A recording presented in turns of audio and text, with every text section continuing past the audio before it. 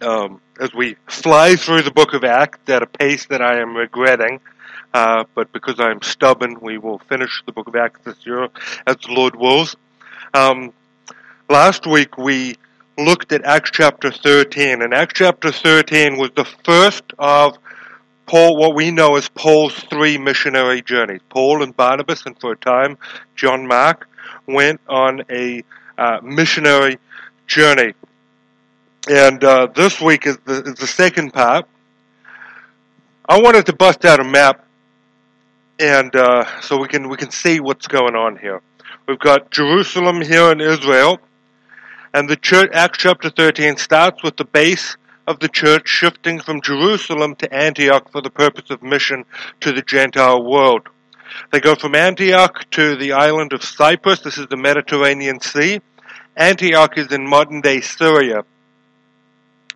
Paul is grabbed in Tarsus, which is over here, taken to Antioch. They stay there for a year, and the church in Antioch then sends those Paul and Barnabas out and they go to Cyprus, which is Barnabas' homeland.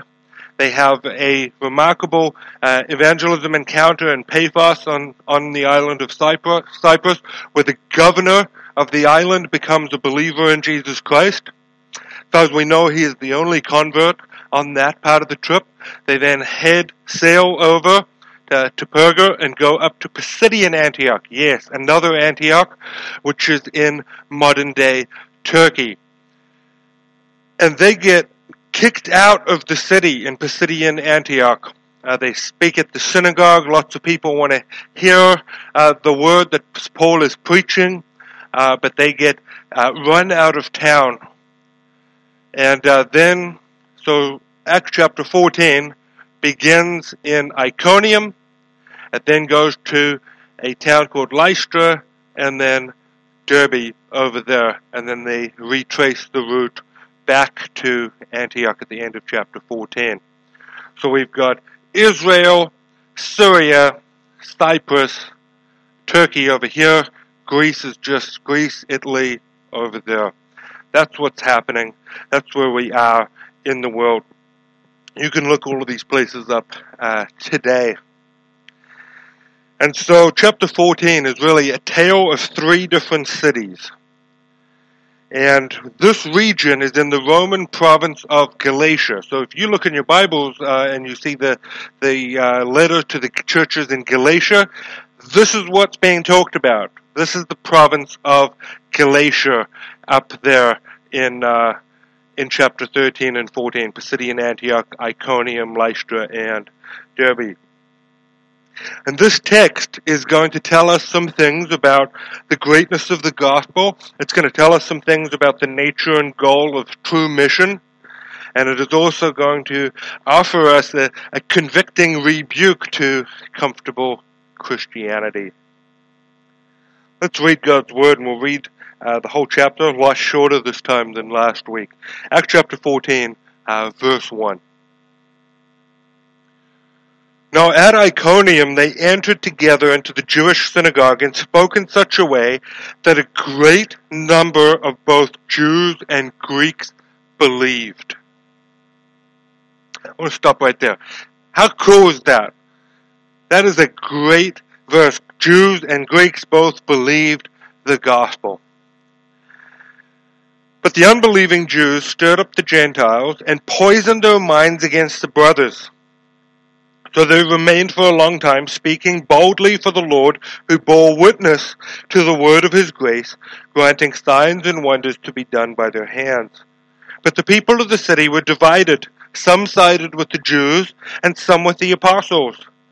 When an attempt was made by both Gentiles and Jews, with their rulers, to mistreat them and to stone them, they learned of it, and fled to Lystra and Derbe, cities of Lycaonia, and to their surrounding country, and where they continued to preach the gospel. Now at Lystra there was a man sitting who could not use his feet. He was crippled from birth and had never walked. He listened to Paul speaking, and Paul, looking intently at him, and seeing that he had faith to be made well, said in a loud voice, "Stand upright on your feet." And he sprang up and began walking. And when the crowd saw what Paul had done, they lifted up their voice, saying in Lycaonian, "The gods have come down to us in the likeness of men." Barnabas they called Zeus, and Paul Hermes, because he was the chief speaker. And the priest of Zeus, whose temple was at the entrance to the city, brought oxen and garlands to the gates, and wanted to offer sacrifice with the crowds. But when the apostles Barnabas and Paul heard of it, they tore their garments and rushed out into the crowd, crying out, "Men, why are you doing these things?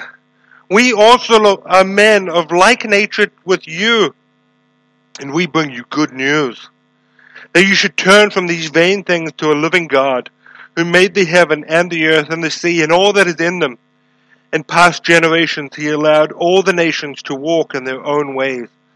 Yet he did not leave himself without witness, for he did good by giving you rains from heaven and fruitful seasons, satisfying your hearts with food and gladness." Even with these words, they scarcely restrained the people from offering sacrifice to them. But Jews came from Antioch and Iconium, and having persuaded the crowds, they stoned Paul and dragged him out of the city, supposing that he was dead. But when the disciples gathered about him, he rose up and entered the city, and on the next day he went on with Barnabas to Derbe. When they had preached the gospel to that city and had made many disciples, they returned to Lystra and to Iconium and to Antioch, strengthening the souls of the disciples, encouraging them to continue in the faith, and saying that through many tribulations we must enter the kingdom of God.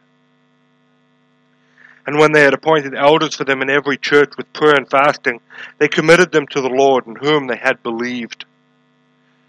Then they passed through Pisidia and came to Pamphylia, and when they had spoken the word in Perga, they went down to Attalia, and from there they sailed to Antioch, and where they had been commended to the grace of God for the work that they had fulfilled. And when they arrived and gathered the church together, they declared all that God had done with them, and how he had opened a door of faith to the Gentiles, and they remained no little time with the disciples. This is God's word. Paul and Barnabas wind up in Iconium after getting run out of the town in Pisidian Antioch in Turkey. They shake the dust off their feet at the end of chapter 13 in judgment against the Jews who reject the message of the gospel. And as often is the case, Paul manages to go into the synagogue. He is uniquely able to get a platform to speak from, because he is a Jew, and he was trained under the famous Jewish rabbi Gamaliel. So there's almost always an opportunity for Paul to speak in a synagogue. And it says, that wonderful verse in verse 1, it says, "They spoke in such a way that a great number of both Jews and Greeks believed." He shared the good news of Jesus Christ. They shared it repeatedly. And it tells us that they spoke boldly. What did they speak? What was this message? Luke, the author of the book of Acts, tells us that he spoke in verse 3, the word of his grace. It's a wonderful summary for what the gospel is.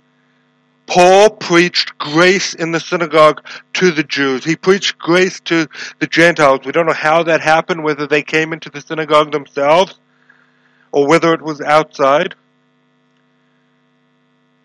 But the gospel of Paul and the gospel of Peter and the gospel of Jesus Christ is always, first and foremost, at its very heart, an idea of grace, that we don't earn our salvation, that we don't make ourselves righteous before God, that we don't merit it in any way, our salvation. We're not saved because of who we are, what we look like, who our father was, who our mother was, who we voted for, whatever it is. Whatever it is. The privileges that we have as Christians are bestowed upon us by God. The gospel is a message of the unmerited favor of God. It is it is a gift that God gives to sinners. Evangelism, a wise man once said, is simply a beggar telling other beggars where to find bread. God gives that bread in His Son, Jesus Christ, the bread of life. Apostle Paul says in Ephesians 2, he says, by grace we are saved through faith, and that not of ourselves, not of works, lest any man should boast. If it is something that we have done, we have room to boast before God, but we have none. For Paul and Barnabas were there boldly, and it said that they spoke there for a long time. We're talking weeks, we're talking months. This wasn't a fly-by-night tour. They kept preaching the gospel. Luke also tells us that signs and wonders accompanied the preaching. God authenticated the preached word with miracles. And we see one later in the text. Miracles existed, supernatural works existed with the word to show that God was true and God was behind this. God was giving grace. And where did this success come from? Obviously, it comes through the message of the gospel. The disciples were made because the gospel is a powerful message. But there's something we didn't touch on at the end of Acts 13, and it's in verse 48. It says that as many believed as were appointed to eternal life. Acts 13:48. Maybe your Bible translation says they were destined. The word means God ordained some to believe. Mission succeeds ultimately because God has chosen to save many. God has chosen a people for Himself. God gives a Savior, Jesus Christ. God gives faith. God picks a people. And the wonder is not that, why do some perish? The wonder is that God saves any at all. It was this belief that God has appointed a people for Himself that compelled William Carey in the 1700s to go to India upon a boat and go to India with the gospel, because he believed that God had chosen a people for Himself, but he also believed in human responsibility that the message of the gospel must be preached and people must believe it and therefore be brought into Christ's church. Far from stopping mission, it actually encourages mission, because you say God has gone out ahead. God, before the foundation of the world, has chosen a people for Himself. This text tells us that the preaching of the gospel brings conversion, it brings faith, it brings encouragement, but it also brings division. Says here that the Jews and the Gentiles and the city leaders, i.e., everybody in the city of Iconium, hatched a plan to stone Paul and Barnabas. Stone them, pick up rocks, and kill them. This is just as Jesus foretold in Matthew chapter 10. He said to His disciples, He says, behold, I am sending you out as sheep in the midst of wolves. So be wise as serpents and innocent as doves. Brother will deliver brother over to death, and father his child, and children will rise against parents and have them put to death. And you will be hated by all for my name's sake, but the one who endures to the end will be saved. And how is this for a little command? When they persecute you in one town, flee to the next, for truly I say to you, you will not have gone through all the towns of Israel before the Son of Man comes again. Paul and Barnabas find out that there is a plan underfoot to have them killed, to stone them. And they listen to the words of Jesus, and they flee to the next town. That's what they do. They flee southeast about 150 kilometers to a quiet little backwater city called Lystra. And this is one of those things that we very easily just gloss over. But this is a pagan city. This is a city that worshipped a pagan pantheon of gods. We're told that the patron god of the city of Lystra was Zeus. And there was a temple to the Greek god Zeus at the entrance to this city. And there's no easy point of contact here for Paul and Barnabas. Many commentators make note of the fact that this is probably like going into a near illiterate town. They have no Bible. And this contrasts so strongly with Acts 13, where Paul goes into a synagogue, and we see something different here. Paul never, ever, and I want to make this clear, he never, ever changes the message of the gospel as being about Jesus Christ, his life, his death, his resurrection, and his ascension. But the points of contact are different from time to time. These people don't know about Abraham, they don't know about David, they don't know about Moses or the prophets. He doesn't start talking to them here with Psalm 2 or Psalm 16 or Isaiah. His point of contact with preaching is God as creator, and we'll see that soon. But what Paul does is that he starts with a miracle before preaching. It says that there was a man crippled from birth. Paul looks at him and tells him to stand up. If you know your Bible well, you know the story of Acts, or you've been here over the past few weeks, you might read the story of Paul healing this crippled man and think that it sounds familiar. Because it is. It is almost identical to the story of Peter healing the man in front of the temple in Jerusalem in Acts chapter 3. Almost identical. Same phrases. Why is Luke telling us this? Why is Luke making this point? Why is Luke telling us this story? Surely many other things happened. Why tell us about the crippled man there in Lystra? The reason is he's doing something very, very important. Remember what stood here at the city, at the entrance to the city of Lystra? A temple to Zeus, the Greek god.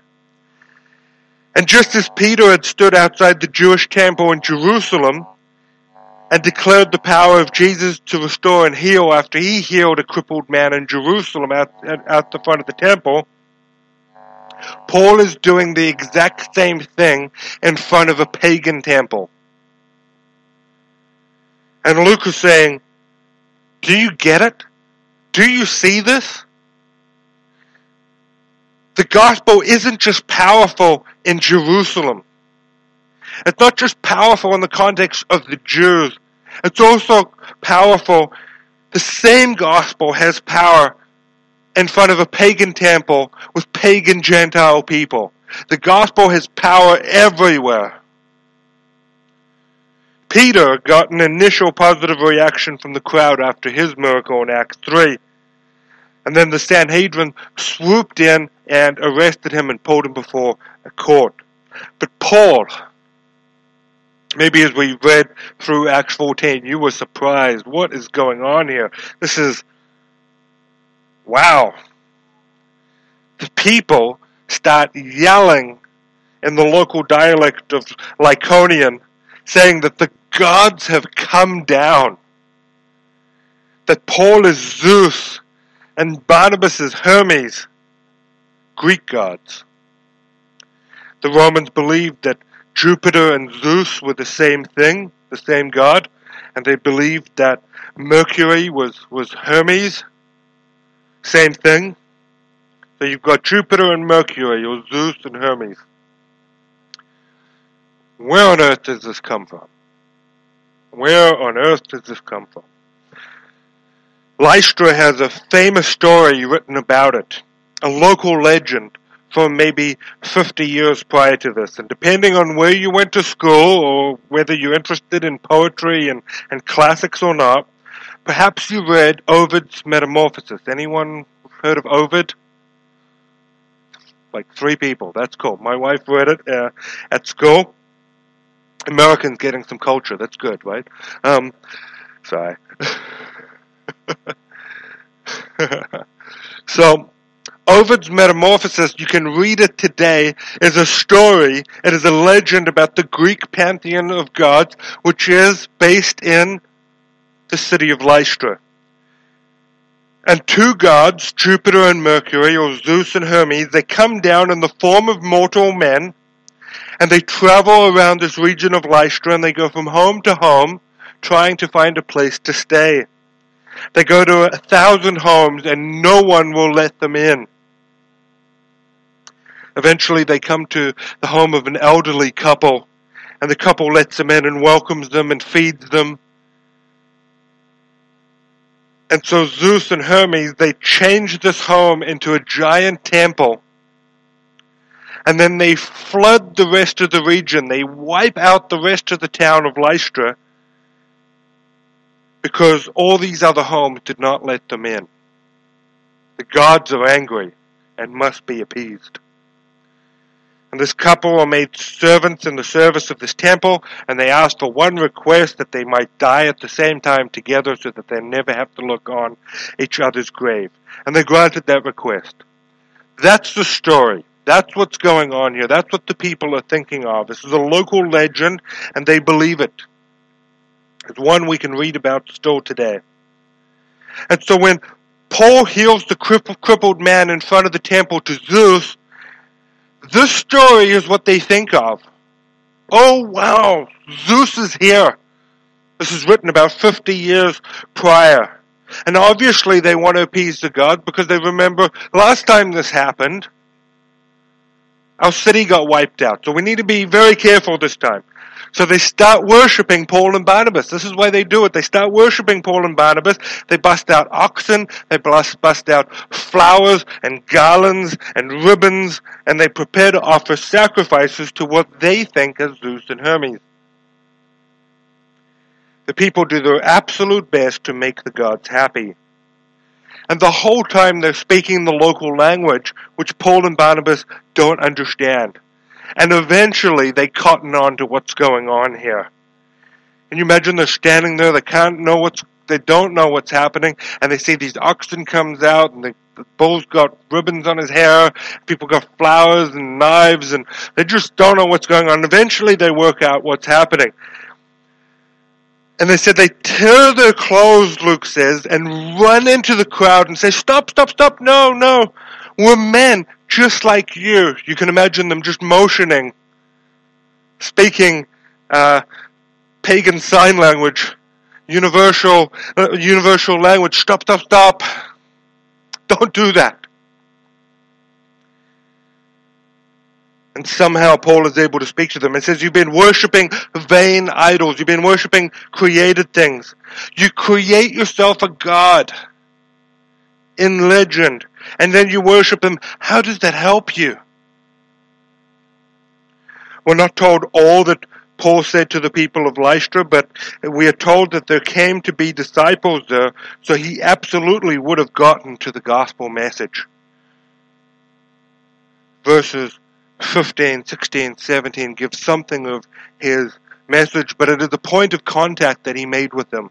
Not with Abraham and Isaac, but he points to the same point of contact that every human being has, that there is a creator God. That God created the world. God created the earth. He says, God made the heavens and the earth and the sea. And he says, God did good by giving you rain from heaven and fruitful seasons, satisfying your hearts with food and gladness. That God, that is our God, the true God. He's saying to these people, the good news is better than you think.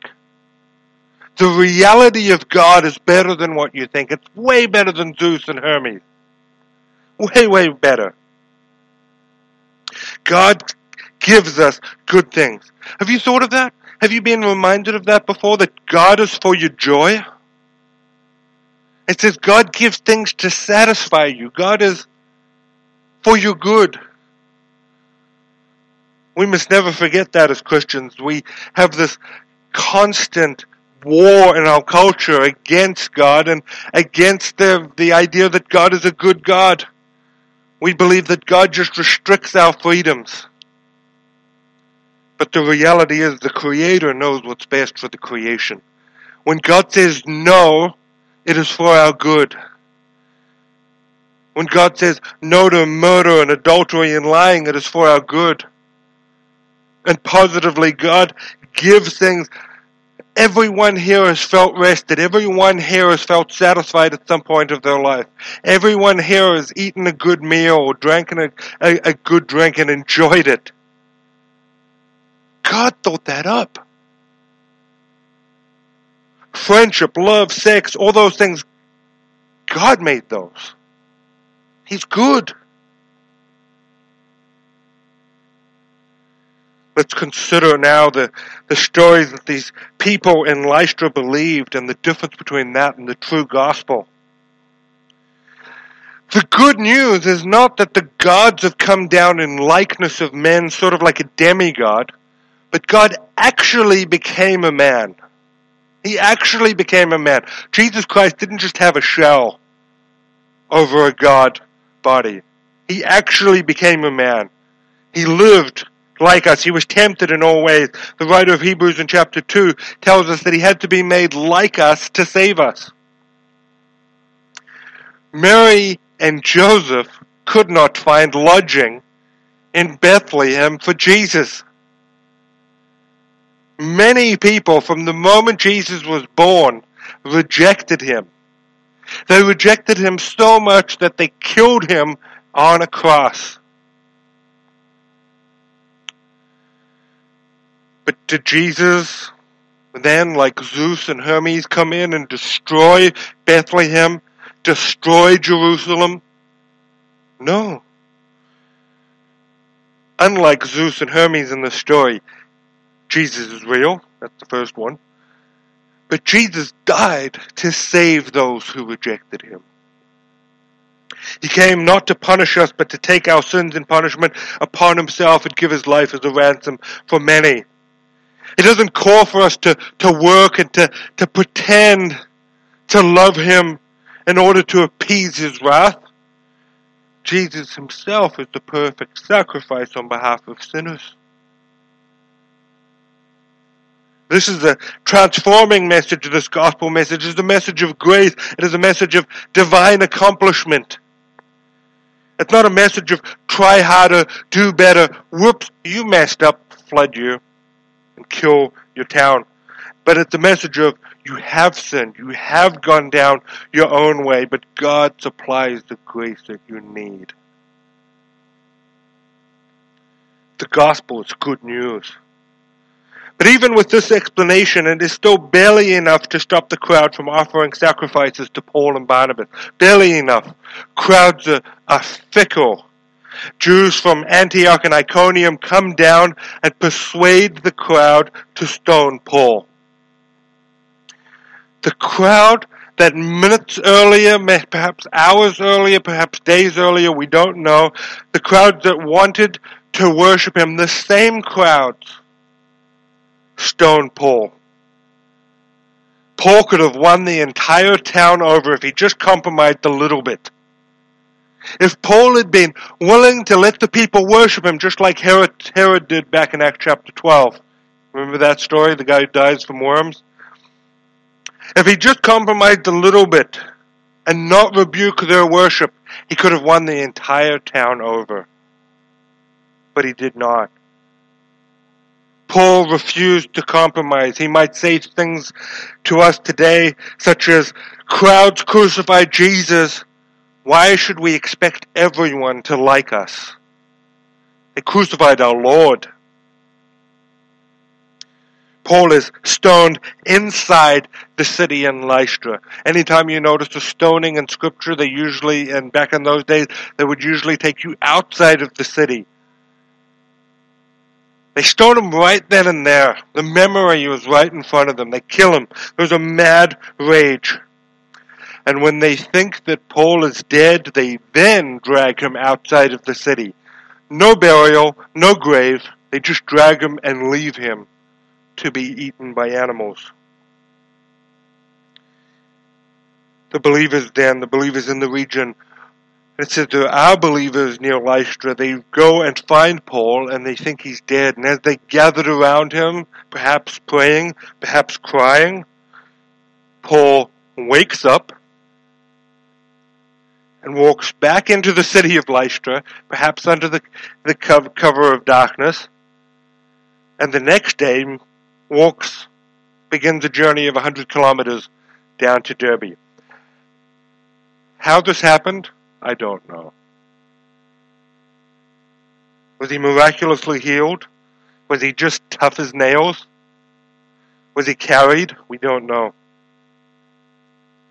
And they go down to Derbe, and they said they stayed a while, and they said they made many disciples there.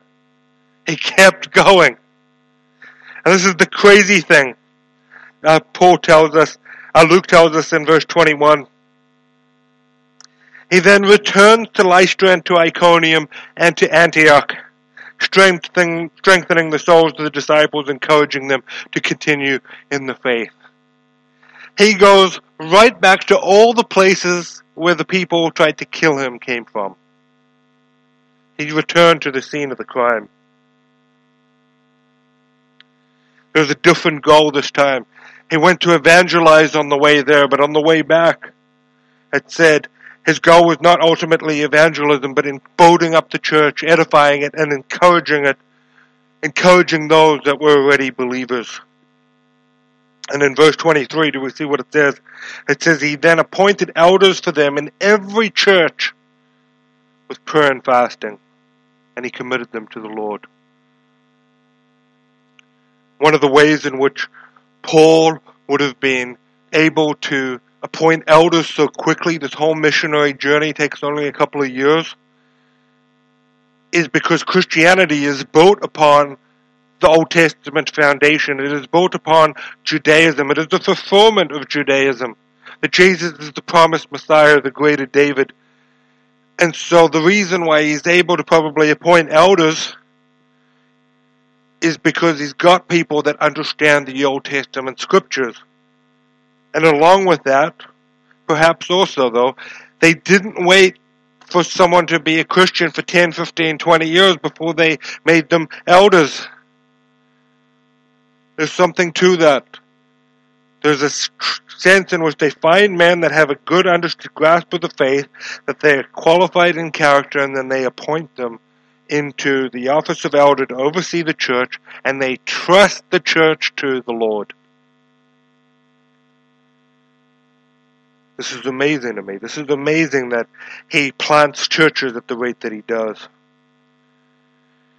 From there it says Paul returns to Antioch in Syria, the standing church, and he reports back to the gathered church. He gathers all the people and says, you sent us out from Antioch, here's what happened. He gives them probably the craziest mission, the mission report back of all time. I want to suggest 2 points of application for us, 2 points that we can take home. Firstly, we need to see something about Paul's missionary strategy here. We need to learn something from this. We need to be reminded of it. We need to be reminded of this biblical truth. Roland Allen was an Anglican missionary to China at the turn of the 20th century. And he says this: the first and most striking difference between Paul's action and ours is that he founded churches while we found missions. It's important. Much of the mission strategy of the last 100 years has been in founding missions bases, and the church is almost an afterthought. There is absolutely no denying that Paul established churches on this first missionary journey, and in 10 years he oversaw the establishment of churches in 4 Roman provinces. This is just one, Galatia, at this point. Allen and also John Stott both said the same thing about Paul's church planting strategy. He preached the gospel, he baptized believers, and then he did 3 things.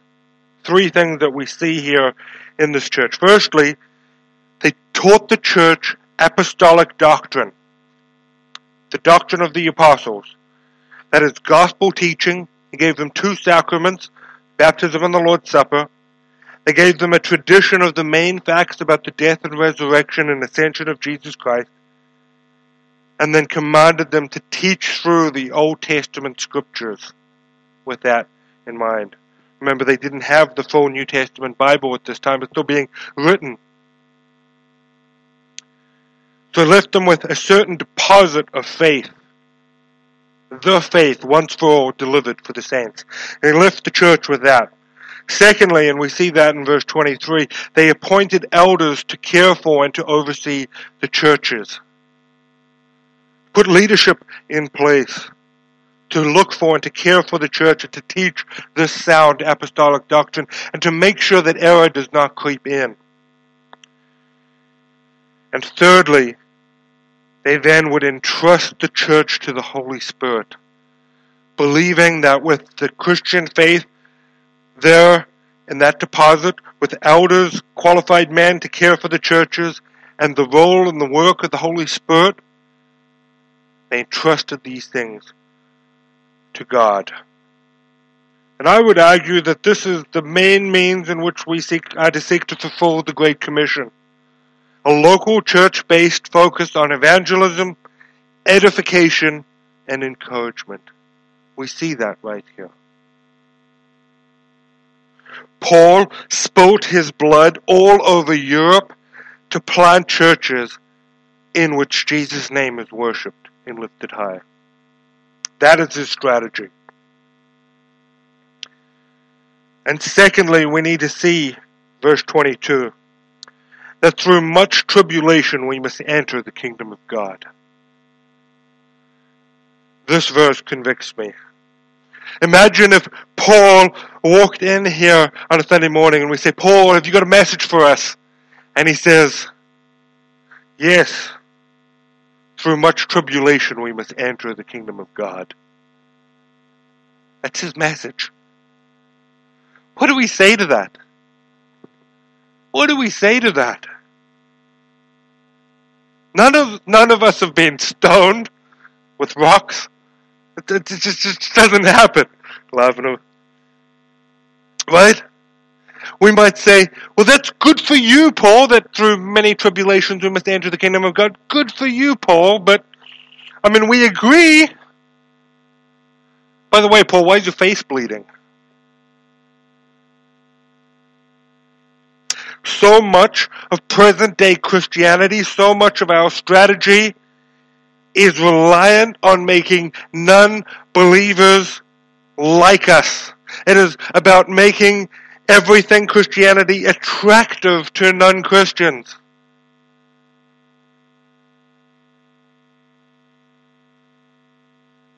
That's a problem.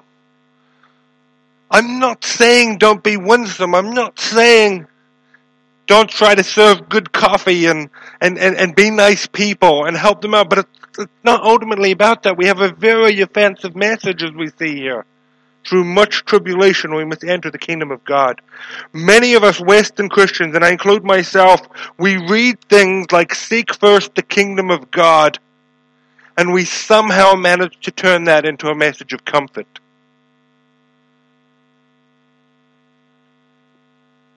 The gospel is a message of freedom. It is a message of assurance. I will always say that. It brings assurance.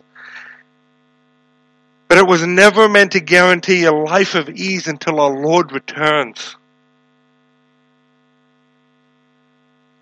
No Christian in Antioch, Pisidia, and Lystra and Iconium, no person remotely related to Paul would write a book called Your Best Life Now. It just would not happen. It would not happen. This text convicts me in my comfort. We must see here the church's role. We either hold the rope or we go down into the well ourselves. Either way, we're not bystanders. Carson says, it costs nothing to receive Jesus, but it costs everything to follow him. I love the simplicity of that. It costs nothing to receive Jesus. It costs everything to follow him. The mission statement of Christ Sanctuary is to know Jesus Christ and to make him known. We're not a big church. We're not an impressive church.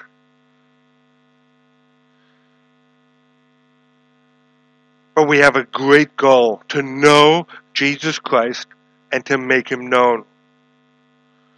What does this look like? through evangelism, through edification, through encouragement, through knowing the gospel. I believe I can't preach to know Jesus Christ and make him known in one message and then just leave it there. It is something that we continually learn. What does it mean to know Jesus? What does it mean to make him known? What does it mean to know him? It is something that gets wider and wider the longer we live. I've only been a Christian for 15 years, but I'm learning more and more all the time to know Jesus Christ, to make him known. If we ask the Apostle Paul, and I'm going to close with this, if we ask the Apostle Paul, what does it mean to know Jesus Christ and to make him known? Let's hear what he says. Let's hear what he would say in response. I'll give him the last word. Colossians 1:24-29. Now I rejoice in my sufferings for your sake. And in my flesh I am filling up what is lacking in Christ's afflictions for the sake of his body, that is the church, of which I became a minister according to the stewardship from God that was given to me for you to make the word of God fully known. The mystery hidden for ages and generations, but now revealed to his saints. To them God has chosen to make known how great among the Gentiles are the riches of the glory of this mystery, which is Christ in you, the hope of glory. Him we proclaim, warning everyone, teaching everyone with all wisdom, that we may present everyone mature in Christ. For this I toil, struggling with all his energy that he powerfully works within me. I believe if we ask the Apostle Paul, what does it mean to know Jesus Christ, to make him known, that would be part of his answer. Let's pray.